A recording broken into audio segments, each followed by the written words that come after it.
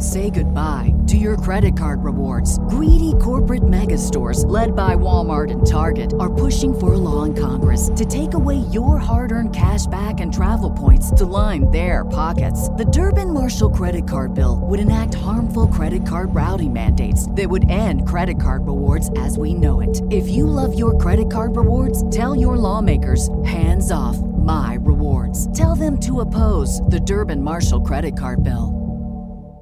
Hey guys, I'm uploading this episode early for reasons that'll be apparent once you start listening to it. We're still going to have 5 episodes this week, but this is technically Thursday's episode. I'm just uploading it Tuesday night. Does that make sense? So I hope you guys enjoy this special episode of Dead Rabbit Radio.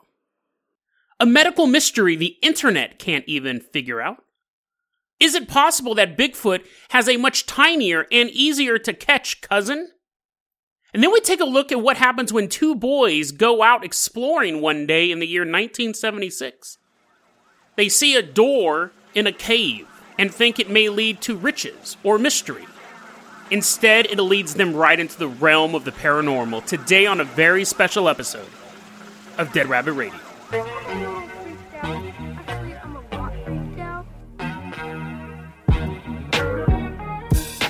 Hey everyone, welcome back to another episode of Dead Rabbit Radio. I'm your host, Jason Carpenter. You know, I always want to say I'm having a great day, but we got a little bit of bad news today. A longtime listener of the show, Samson the dog, is not long for this world. Put up a good fight, but he doesn't have much time left. He doesn't have much time left, so... I actually got an email from a listener of the show named Sean. He actually helped with a story a while back, Gaddington Canyon. I used him as a source for that story. And he emailed me today, and he said he would go out and he would listen to Dead Rabbit Radio, and he'd play with his dog. He'd play catch, little tug of war with him and stuff like that. To the point that Samson, he's a 3.5-year-old German Shepherd, got to realize that when Sean picked up his phone and his Bluetooth speaker, it was time to play. Because that's what he got to listen to the show. He'd take it out there, he'd listen to the show. And little Samson, he said, would run to the door and start whining. Come on. He goes, I feel like Samson loved the show as much as I did. And he also said that there's so many memories he has of him laughing at the show and laughing at his dog doing crazy stuff. And he wanted me to mention this too. His dog got diagnosed with something, he said I was going to mispronounce it, but his dog got diagnosed with something called leptosporiasis. It's so common. The veterinarians actually recommend getting your dog vaccinated once a year because the risk factor is being a dog. The risk factor is swimming in lakes, jumping in rivers, chasing ducks, anytime they interact with wild animals or urine, which is kind of the main things dogs do, right? They can catch this disease. And it's one of those diseases that you don't know about. And then your dog gets sick, and you're like, what's going on? And the veterinarian's like, well, it's that thing Jason can't pronounce. And you think, I should have had it vaccinated if I had known more, but it's just something that people aren't fully aware of. So we wanted to bring awareness to that. And we wanted to make this episode dedicated to Samson. Samson's going to be our captain, our pilot of this episode. He's a good old boy. Give him a bunch of love. And I actually went and I found some funny stories to talk about. I originally had a really depressing episode planned, but no, for Samson's episode, we're going to do some more fun stuff. The last story is a little dark, but funner than I had planned.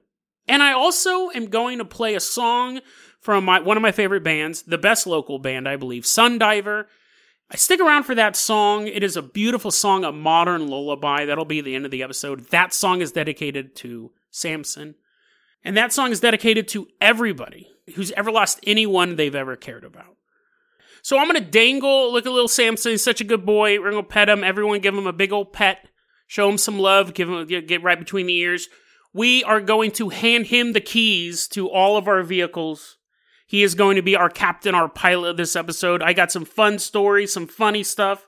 Because the episode I originally had planned was super depressing. So I was like, let's get little Samson, little good boy. Let's find some fun adventures that we can go on with Samson. So Samson, first off, we're going to give you the keys to the Jason Jalopy. And we're going to take a ride in this story you may not appreciate. Samson's like, seriously? You made me anthropomorphic for this? we're going to Stockton, California, aka meth capital of the world. Yes, it's one of those stories. So little Samson's driving the car. We're driving out to Stockton, California. He's like, I don't want to be in the meth episode, bro. You're a good boy. You're a good boy. So the other day, this is just the way that the internet works, and my mind, it's bad to have those two things combined. One day I was sitting at the coffee shop. This was actually months and months ago. I've had this story in my maybe folder. So it wasn't maybe because I didn't have any faith in it. I'm really intrigued by this story, but people on the back end, the personal friends of mine, when I'd tell them about this, they're like, dude, that's so gross. Don't talk about that. But here we are. So it was Samson's choice. He picked it. He's like shaking his head. I was on the internet a couple months ago, and for whatever reason, I wanted to look at people who got burned up by meth. This is a real problem, right? You're making your homebrew meth. It's an explosion. It's a chemical explosion. It tears off several layers of skin. It's terrible. So I went to type in meth burns, and I misspelled it. I spelled meth burbs. A picture of Stockton, California came up. Meth burbs actually autocorrected to meth burps. And I was like, what? Is this a thing? Is this a medical mystery? Like I said in the beginning? You're like, that's not a medical mystery. Hold on. It's a digestive mystery. So if you look up meth burps, I mean, it's up to you guys. You may have better things to do. But if you look up meth burps, it's weird because some people, it's one of those things that happens a lot to a select group of people. You may say these people are the elite. They're the chosen meth users. Because one person asked on Quora, hey, why do I burp a lot when I'm coming down off meth? And nobody responded to the question. Which is weird, because you figure, like, there's always this weird, like, meth brotherhood where people are always trying to give each other tips. The tip is get more meth. That's their advice for everything. But it was weird someone stated this question, and then no one answered it. So now I'm intrigued. I'm like, is there truly only one meth burper out there? Is this guy the chosen one? Is this the nobody of the meth community? So I kept digging. At that point, whatever I was researching was put on the back burner. I needed to learn more about meth burps. And I found one question that actually had some answers to it. So this one was very specific. This one just isn't, does meth cause burps? This is, does smoking meth cause sulfur burps? Oh, it's demonic, maybe. It's paranormal. It fits the show. So there's a guy named Tony who wrote this on Quora. Yes, it does. There was one answer for this question. Yes, it does. And he wrote, the last time I smoked meth, I ate a roast beef and cheddar sandwich right before smoking. An hour later, what point are you like, I want to ingest this noxious chemical into my lungs? But first, let's go to Arby's. Those two go together. Arby's is basically the fast food equivalent of meth. It's the grossest restaurant that only the grossest people go to, right? There was one time I was with a group of friends. There was an Arby's maybe 2 blocks from where we lived. In the 3 years we lived there, we went to Arby's a single time. And maybe we were just tired of Del Taco, but we went to Arby's. Bunch of meth heads working there. The manager's a meth head. He says he ate a roast beef and cheddar sandwich right before smoking it. And then afterwards, he got sulfur egg burps, is how he described it. And then he had violent nausea and diarrhea. I'm assuming this guy did go to Arby's. I don't think he made this roast beef sandwich at home. But he said that, I love this. This is his quote here. I must be sensitive to one of the nasty chemicals used to produce meth. Okay, that's likely, right? It is a nasty chemical, and a human body would be sensitive. But that's not where he finishes his sentence. He keeps going on, because that would mean he couldn't smoke meth anymore. He continues. I must be sensitive to one of the nasty chemicals used to produce meth, and I will never eat anything of significance again before smoking it. Good on you, Tony. Good on you for putting 2 and 2 together. Yes. I'm ingesting floor cleaner, and I'm having violent diarrhea. The answer is to keep doing that, but no longer eat. Someone else asked, I had to go to Reddit. I was really looking this up. Someone else on Reddit said, what if I shot up? What if I used an IV? This is what's interesting. If I used an IV, if I injected meth straight into my veins, would I still burp? At that point, the least of your worries is your burping habit. You're injecting methamphetamines. But anyways, it doesn't. You would think that it was the smoking going into your lungs and all the nasty chemicals and the roast beef and cheddar sandwich, they should make flavored meth. You should have like tropical punch flavored meth. You're like, feel the breeze. You turn into Kool-Aid. You basically are the Kool-Aid man on meth. You're breaking into people's houses. You're knocking down their walls. But he says no. They were saying that even if you inject it, you're going to be hit up with it. So I know what you guys are thinking. Jason, you should have left that in the maybe folder. It's a medical mystery, and sulfur is the smell of the devil. So it works. It's a mystery, and it's demonic. And Samson's just kind of giving me the side eye right now, tapping his little paw on the steering wheel. Are we going to go to the next story? Yes, we are. First, let me do my advertising read for Arby's. I do that real quickly. And then, Samson, we're going to toss you the keys to the Jason Jet. We're going to go high in the sky. We're going to take off. We're actually going to go back in time as well to the year 1944. Now, this story is more dog appropriate. This story, Samson's going to be out running through the woods because it's the year 1944, and we're at Bly Mountain Lookout in Oregon. Samson's running around. Sean's throwing the ball to him. Samson's having a ball. We're all having a ball. Sean's throwing the ball to us as well. We're intercepting the ball from Samson. Samson's like, dang it, come on. We're playing keep away. But we give him the ball. He's a good boy. But then we want it back. Rawr, trying to get it from him. This was actually a recommendation from Druthers CA on Twitter. He actually sent this to me a bit ago, and it's a pretty interesting story. So thank you, Druthers CA. 1944, it's Bly Mountain Lookout. And Bud Darkor and his younger brother are walking through the woods. And they see a bright light fly out of the sky. And they can tell where it landed. They go, that's about 2 miles away, based on the way them trees are planted and the sun and the way I can judge distances. So they set off to see what this thing actually was. And they see a burnt patch of ground about 30 feet in diameter. So they get down there, they see this burnt patch in the ground, and they're looking at it, and they're like, okay, well, I don't know what we expected, right? I mean, obviously you expected a UFO, but you come down, you see some burnt grass, and they're like, oh, that's pretty cool looking, but okay, we looked at it, like we didn't bring a camera or anything, so they start heading back to the way they came. And then they see tracks, little footprints in the soil, and they're like, hey, come here, younger brother. They never named you, parents never named you. Look at these tracks, and the brother's like, oh my God. Those are the smallest tracks I've ever seen before, little footprints. And they have stumbled across the mystery known as Babyfoot. We all know Bigfoot, right? King of the forest, giant ape man who smells like sulfur. Must be smoking a bunch of meth. Maybe that's why we can never find him, because we're going to raid his factory. We all know about Bigfoot.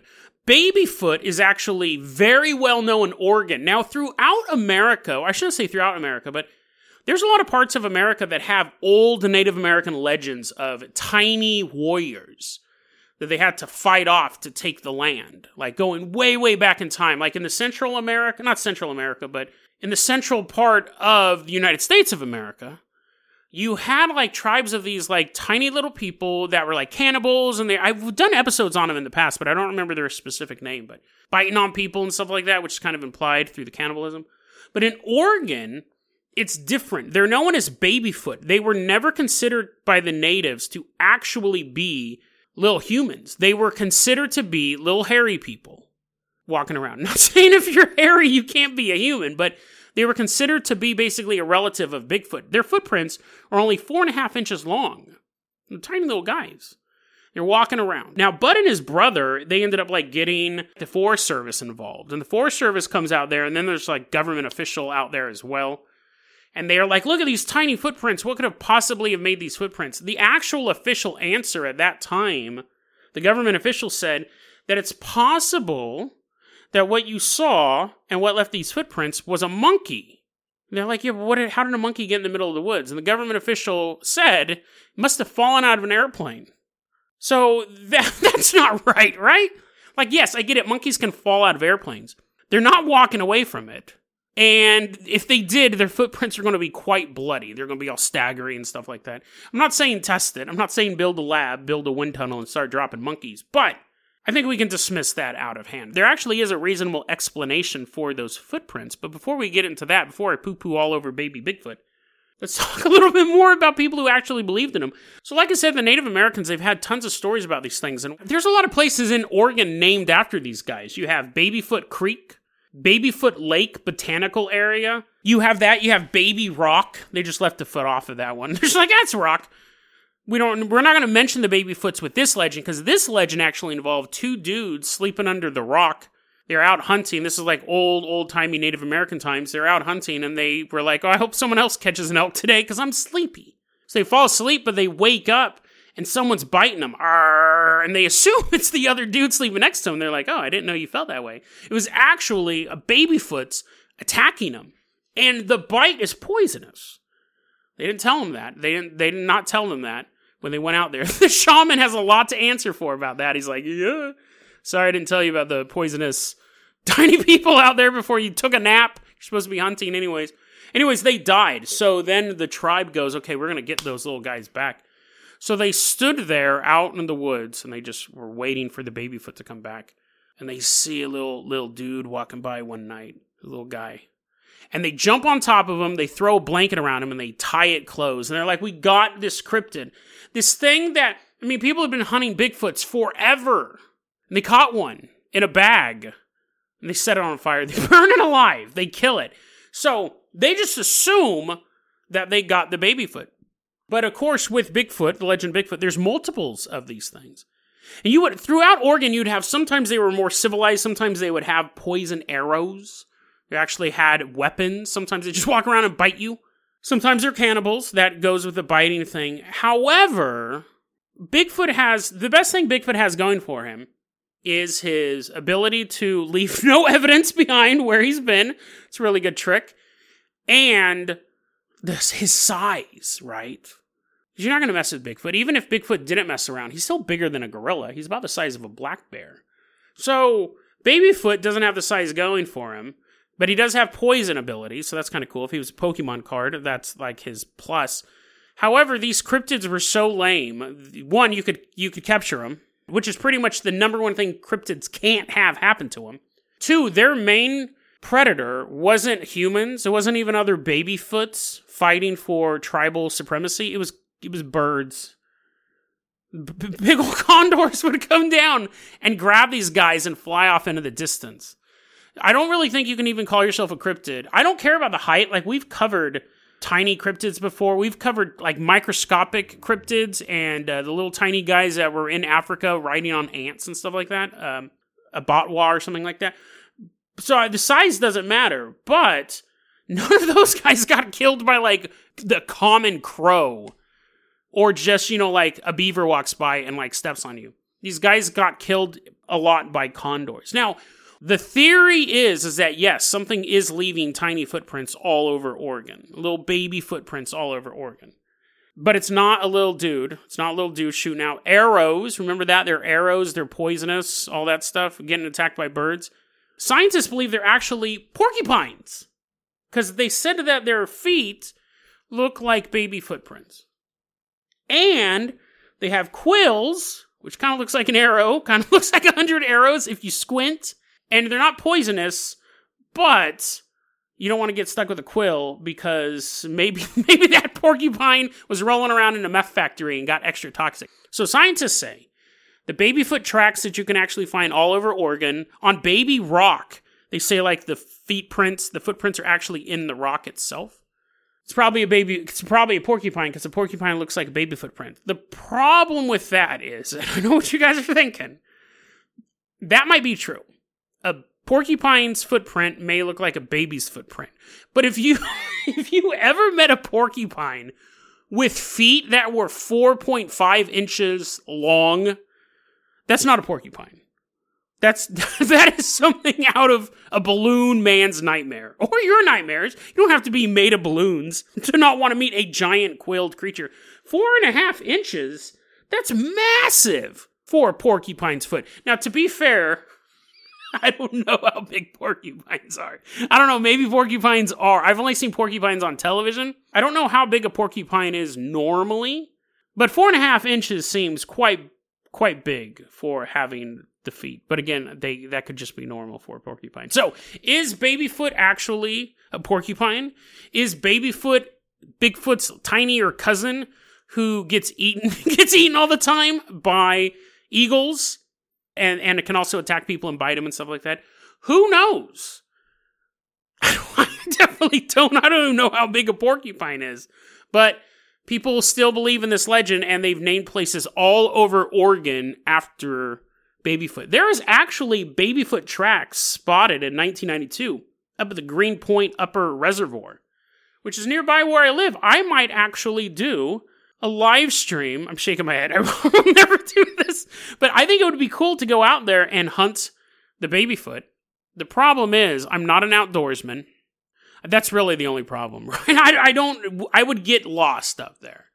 I would totally get lost up there. And that's actually a great segue for our next story.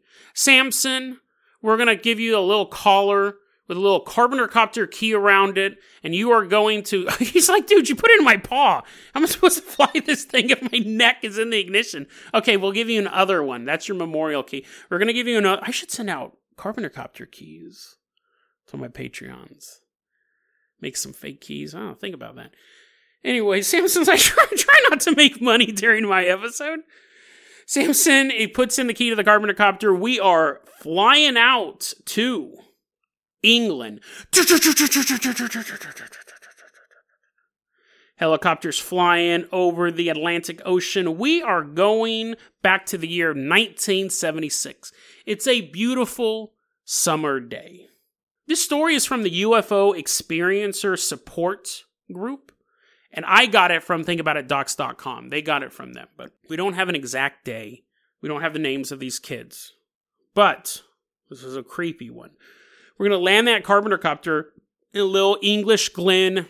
We all hop out. We're dressed all posh. Got top hats on. Whatever ties they wear over there. You know, like the skinny, weird ones you see when you watch Call the Midwife, which I don't. You might, so you know exactly what I'm talking about. Samson's leading the way. We are walking into this English Glen, and we see two 9-year-old boys. They're out playing in this glen. They're walking around with sticks, hitting each other, hunting porcupines. The porcupine's giant is chasing them away. They're like, ah. They eventually find their way to an old cemetery. They're like, let's go in here. Because we're 9 years old, and life is full of adventure. It's also 1976 when people allowed their kids to wander off into the wilderness, and they knew they would come back. 1976, these two 9-year-old boys, let's call them Johnny and Barney, go walking through this old cemetery. And they see a trench that's dug in the cemetery. And they're like, what in the world? They jump into the trench, and they're walking around. And that little sense of excitement and fear starts welling up in them. They know they shouldn't be in the old cemetery to begin with, but they definitely shouldn't be in this trench. And I said in the beginning of the episode, this took place in a cave, but I was wrong. It takes place in a trench. So, forget that. Forget that I said that earlier. It's a trench. This is a trench story. So they're walking through the trench, and they see a black door at the end of the trench. I'm like, what? I've seen a lot of trenches in my life, Barney. I've actually only seen 2. This being the second one. But I've never seen a trench with a door in it. Where would that door even possibly lead? It would have to lead underground, they both say at the same time. So they walk up. Johnny walks up and he starts to turn the knob.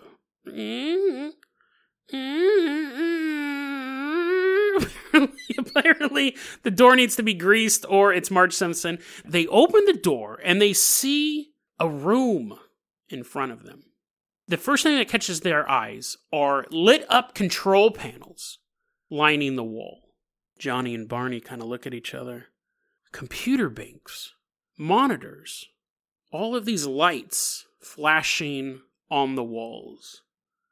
And then, in front of 2 of these panels, there are chairs, and sitting in the chairs are aliens. Doop, doop, boop, boop, boop. They're pressing buttons. Doop, boop, boop.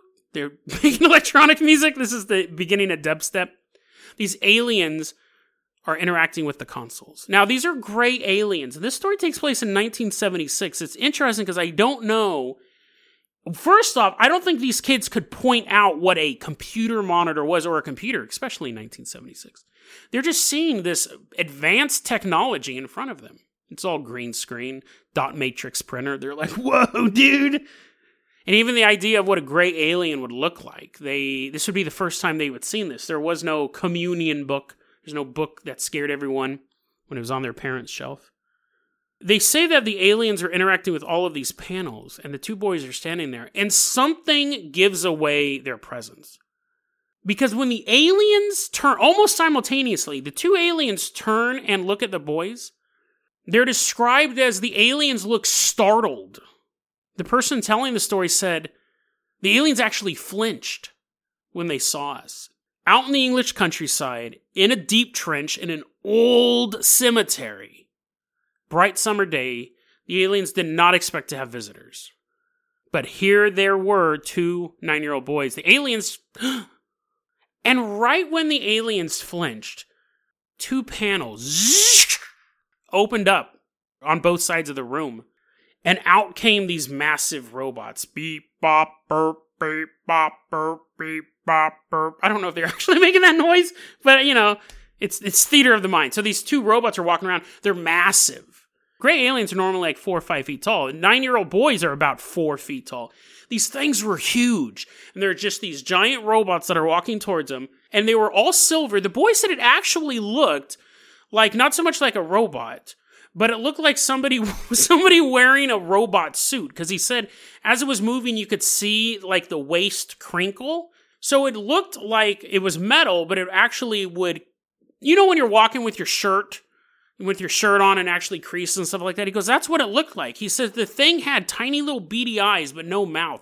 And it had these massive claws, like crab claws. Both of them, beep, bop, boop, clapping. They're not doing that. I don't know why I keep doing that. They are, though, snapping their claws at these two boys.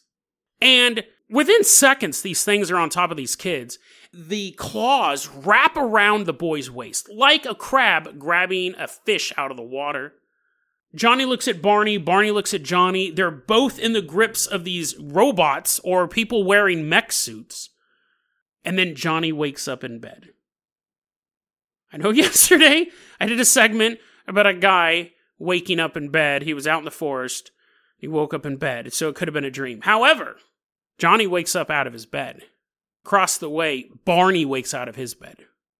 They come to meet each other, and Johnny goes, okay, this might have just been a dream, but weren't we just in a trench? And Barney goes, with the robots, with the big old claw hands. And Johnny goes, yeah.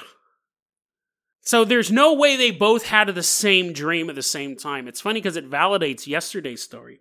These two kids were captured. They have no idea what happened after they were captured. They said it was summer. It was a nice summer day. They're out in the old cemetery. The next thing they know, they're basically crashing an alien's party pad. They get clawed, get big old claws wrapped around them, and then they both are dropped off in their bedrooms, asleep. It's a terrifying story. It definitely has, like, a happy ending, right? These kids don't get chopped up. They don't get thrown into alien gladiator prison and stuff like that. That would actually be kind of dope, but, they live. They are back at home. These type of stories always make you wonder, what about the people who don't make it home? We always hear the war stories about the soldiers who are fighting to the last man because somebody is there, the second to last man, is there to tell that story. Or the winning army goes in and they see the aftermath of the battle and they can take an after-battle report and things like that. But when people just go missing, there's always that question of where did they go? What could have happened? We know about the people who are abducted by aliens and then dropped off, but we don't know about the people who are abducted by aliens and are never seen again. The elderly farmer in Albania who lives miles from town. The loner who smokes his last cigarette, leaves the bar. Nobody really got to know that guy. Unemployed, stumbles off down the street. Never seen again. There's a whole mass of people that unfortunately can simply disappear. You would never know about it. Especially like with prostitutes and things like that. If you think about it, like hardcore drug users, how at a certain point their family has dismissed them and society has dismissed them, and they run the track. That's the term where you go from California to Washington and back. That's a prostitution term. You get too recognized in one city by the local police. You move on to the next one, you go up and down the track. They're very transient. And even and homeless people obviously are incredibly transient. If they disappeared, if they were walking through these tunnels, if they were getting abducted by aliens, you would never know because they're already off the grid. So whenever these people get dropped back off at home, it does make me think, these are the people who get dropped back off at home. What happens to the people who don't? What are their stories? Where are they? Kind of a creepy story. And it's also creepy because generally, we've talked about this a lot on the show, there's that idea that aliens abduct people because they're chosen to be abducted, either for a medical reason or a psychological reason. These kids weren't chosen. These kids were just bumbling into a secret UFO base. Got attacked by robots. It's really hard to avoid alien contact if they're everywhere. If you can literally just open a door and find two gray aliens busy at work. So the next time you're driving down that dark road and you see a turnoff that you've never driven down before, just keep driving. Or if you walk into your house and you notice, that's weird. My kitchen used to not have a black door behind the fridge. Just ignore it. or move. Because that door you open, that trail you walk down that you never walked down before, sure, it could lead to adventure that reminds you of what it was like to be a child. Traipsing through the English countryside when you were 9 years old. Sure, it could do that. But it could also lead you right into the cold metal grasp of an alien robot. And you may become one of those people that we never get to hear the ending of their story. You may not end up waking up and wondering, was it all a dream? You may find yourself trapped in a cage, naked and covered in slime, in a pitch black room somewhere deep within an alien starship, and thinking every moment, I wish I could wake up. This has to be a dream. It's just a dream. Please wake up. That was a pretty sad ending, but Samson, we love you. Everyone here at Dead Rabbit Radio loves you. You know that. All the fans were giving him pets. I'm going to play a song from Sundiver, one of my favorite bands, the best local band here in town. This is an amazing song. I consider it a modern lullaby. And let's go ahead and listen to this. This song is dedicated to you, Samson. This song is dedicated to you, Sean. You'll see him again. He will be waiting for you. You're a good boy, Samson. You're a good boy.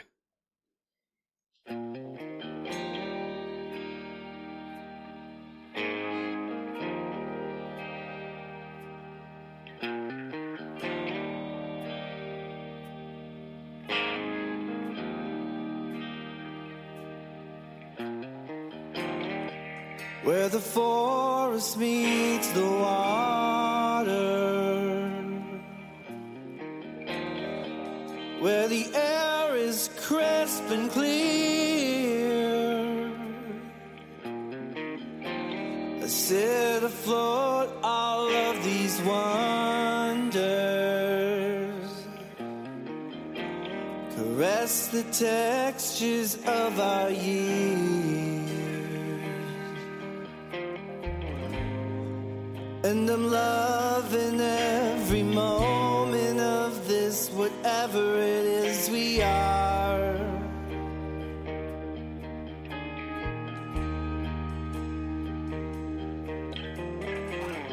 I wanna love you like the moon loves the stars.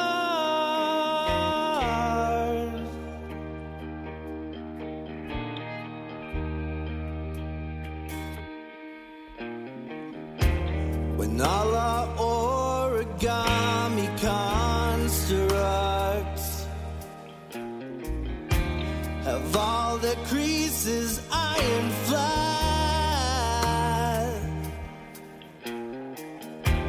when all our hopes, our dreams, our inspirations, our motivations are left to wither at our backs.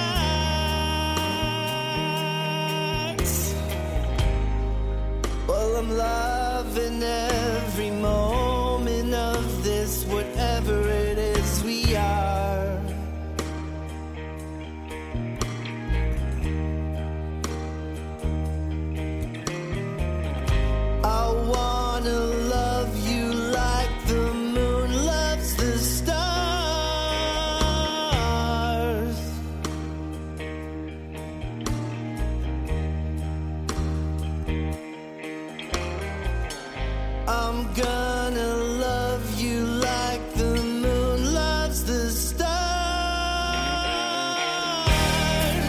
at the foot of the holy mountain.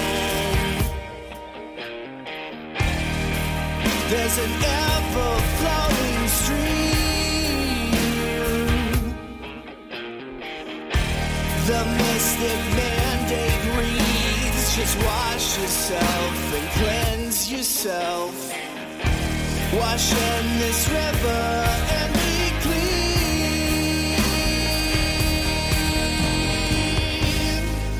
And I'm loving every moment of this, whatever it is we are.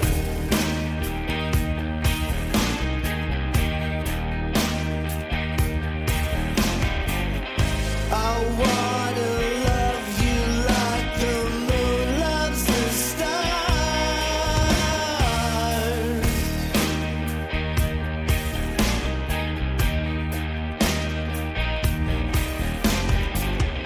I'm gonna love you like the moon loves the stars. And we are, whatever it is we are.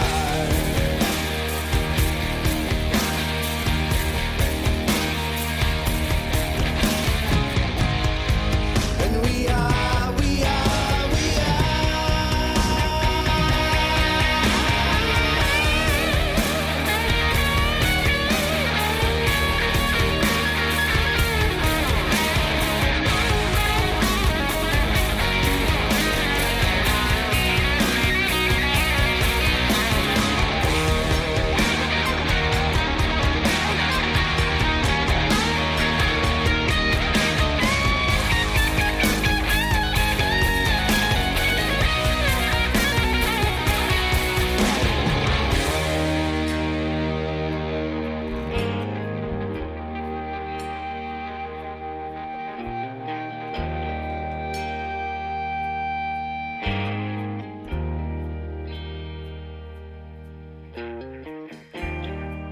Where the forest meets the water, where the air is crisp and clear, I sit afloat all of these wonders, caress the textures of our years.